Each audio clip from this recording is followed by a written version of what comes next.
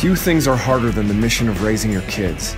At the Dad Project, we get experienced dads to reveal what's worked for them, offering practical, time-tested advice. Being a successful dad is tough, and we're here to help you get it done. Welcome to the Dad Project. In this episode of the Dad Project, Jim Tierney discusses some ideas for forming children in the virtue of loyalty. Jim is co-founder of the Dad Project. He and his wife are expecting their 10th child. I think there are some subtleties in helping kids learn to understand the true meaning of loyalty that can make it a hard virtue for us dads to instill properly in our children. And unless our explanations of loyalty are thoughtful, there's a risk that our kids could end up thinking that loyalty really means not ratting out my friends. In other words, withholding information from authority figures when my friends are justly suspected of wrongdoing. That's obviously not what we want at all. We want our kids to deal in truth no matter what. So how do we instill loyalty without getting off track? Well, virtues start in the home, and I think there are a lot of ways that we can begin to help kids understand loyalty through the ways that we act as a family. The first thing we did in our house to start to work on this is put a rule in place: no tattling. And unless it's dangerous or destructive, you're just tattling. My wife and I found that if we didn't push the responsibility for resolving disputes back to the kids, we were just in the position of adjudicating a constant stream of grievances.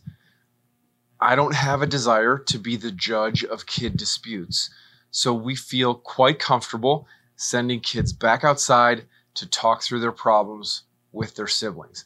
Now, notice that the rule has the key exception for actions that are dangerous or destructive.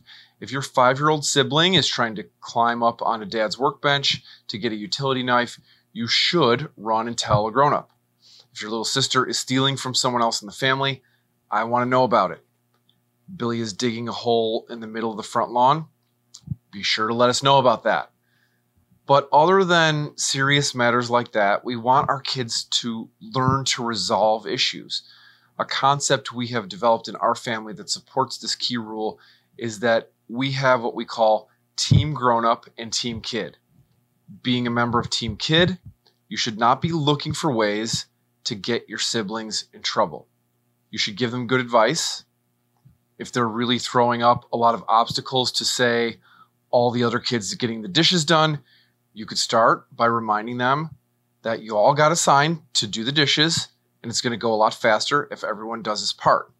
If that doesn't work, you could say, we're all on Team Kid, and I don't want you to get in trouble over this, but do you really want me to have to go and talk to Dad about how you're sitting in the middle of the kitchen floor refusing to help the rest of us? Do you really want to have to explain that to Dad? Here's another example.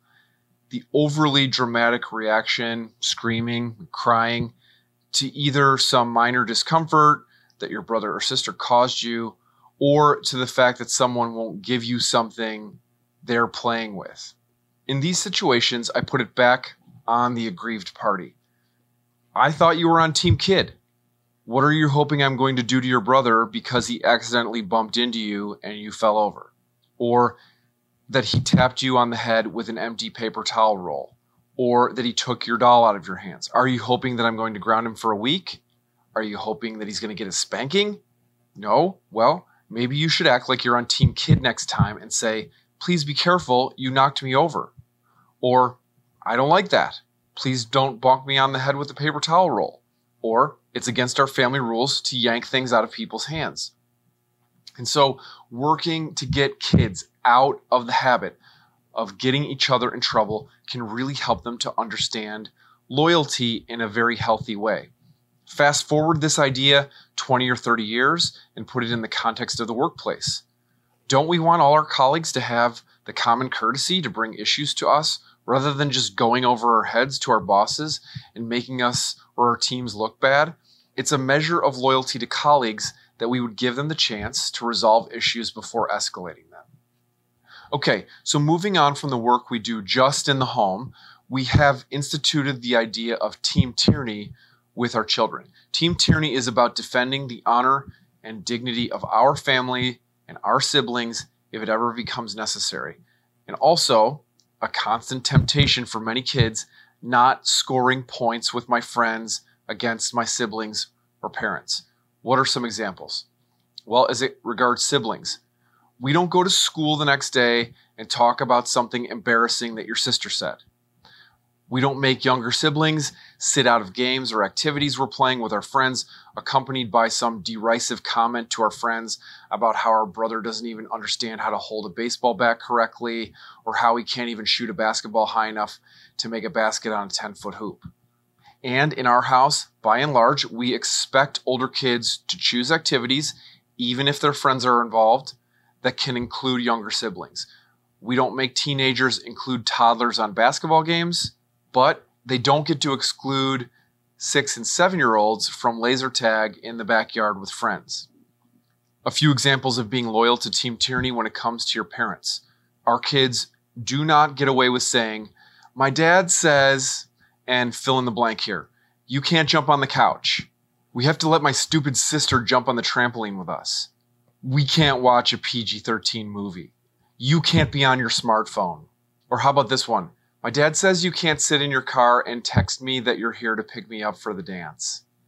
Our kids are expected to own our family culture and rules and to have the moral courage to lead their friends. If they can't, then they can't have the privilege of having friends over for movies or basketball or hanging out. What are some different ways kids in our house can speak to their friends about our family culture without trashing it to score points with their friends? They can say, "In our house, we don't jump on the couch. We're going to need to not jump so high in the trampoline so we don't keep knocking my little sister over. Let's watch this other movie. Hey, rather than playing that iPhone game, let's shoot some hoops, or play a board game, or have a water balloon fight. Or you should come up to the house so we can take a picture before we go to the dance." We teach our kids that 99% of their friends will be positively influenced by this leadership. The 1% who aren't, they won't come back, and you'll know that you should focus more time on all the other friends who do. Those friends seem to be fine with the loyalty you show to your family. Moving beyond the family, the next step in teaching loyalty to children is to work with them on being a good friend, anticipating the needs of others, and serving them. An example that we always cover with our boys has to do with school dances. At the high school our kids attend, most of the kids don't pair up as dates. They just go to the dance as singles and groups. And knowing this, we coach our boys to ask every girl to dance, letting no one feel left out. We also instruct our kids to look for kids who are alone at lunchtime and at recess, go and sit with them or invite them to join in the activities. Too often, I think we as parents can be tempted to want to ask our kids when they come home from school if everyone was nice to them. What we need to ask our kids is what they did to make sure others know that you are a good friend to everyone. And to that end, we need to equip our children to be able to guide conversations away from gossip and backbiting criticism of others. We can equip them with the language of, "She's my friend. I don't like hearing you talk about her like that." Or simply a graceful redirect of a conversation by interjecting, "Did you see the Dodgers game last night?" These are all about being a better friend. I'm sure we can all think of one or two friends from our childhood who were admirable for their willingness to stand up for the honor of others, disregarding what cool kids might think of them. When you think about it, that's pretty heroic behavior.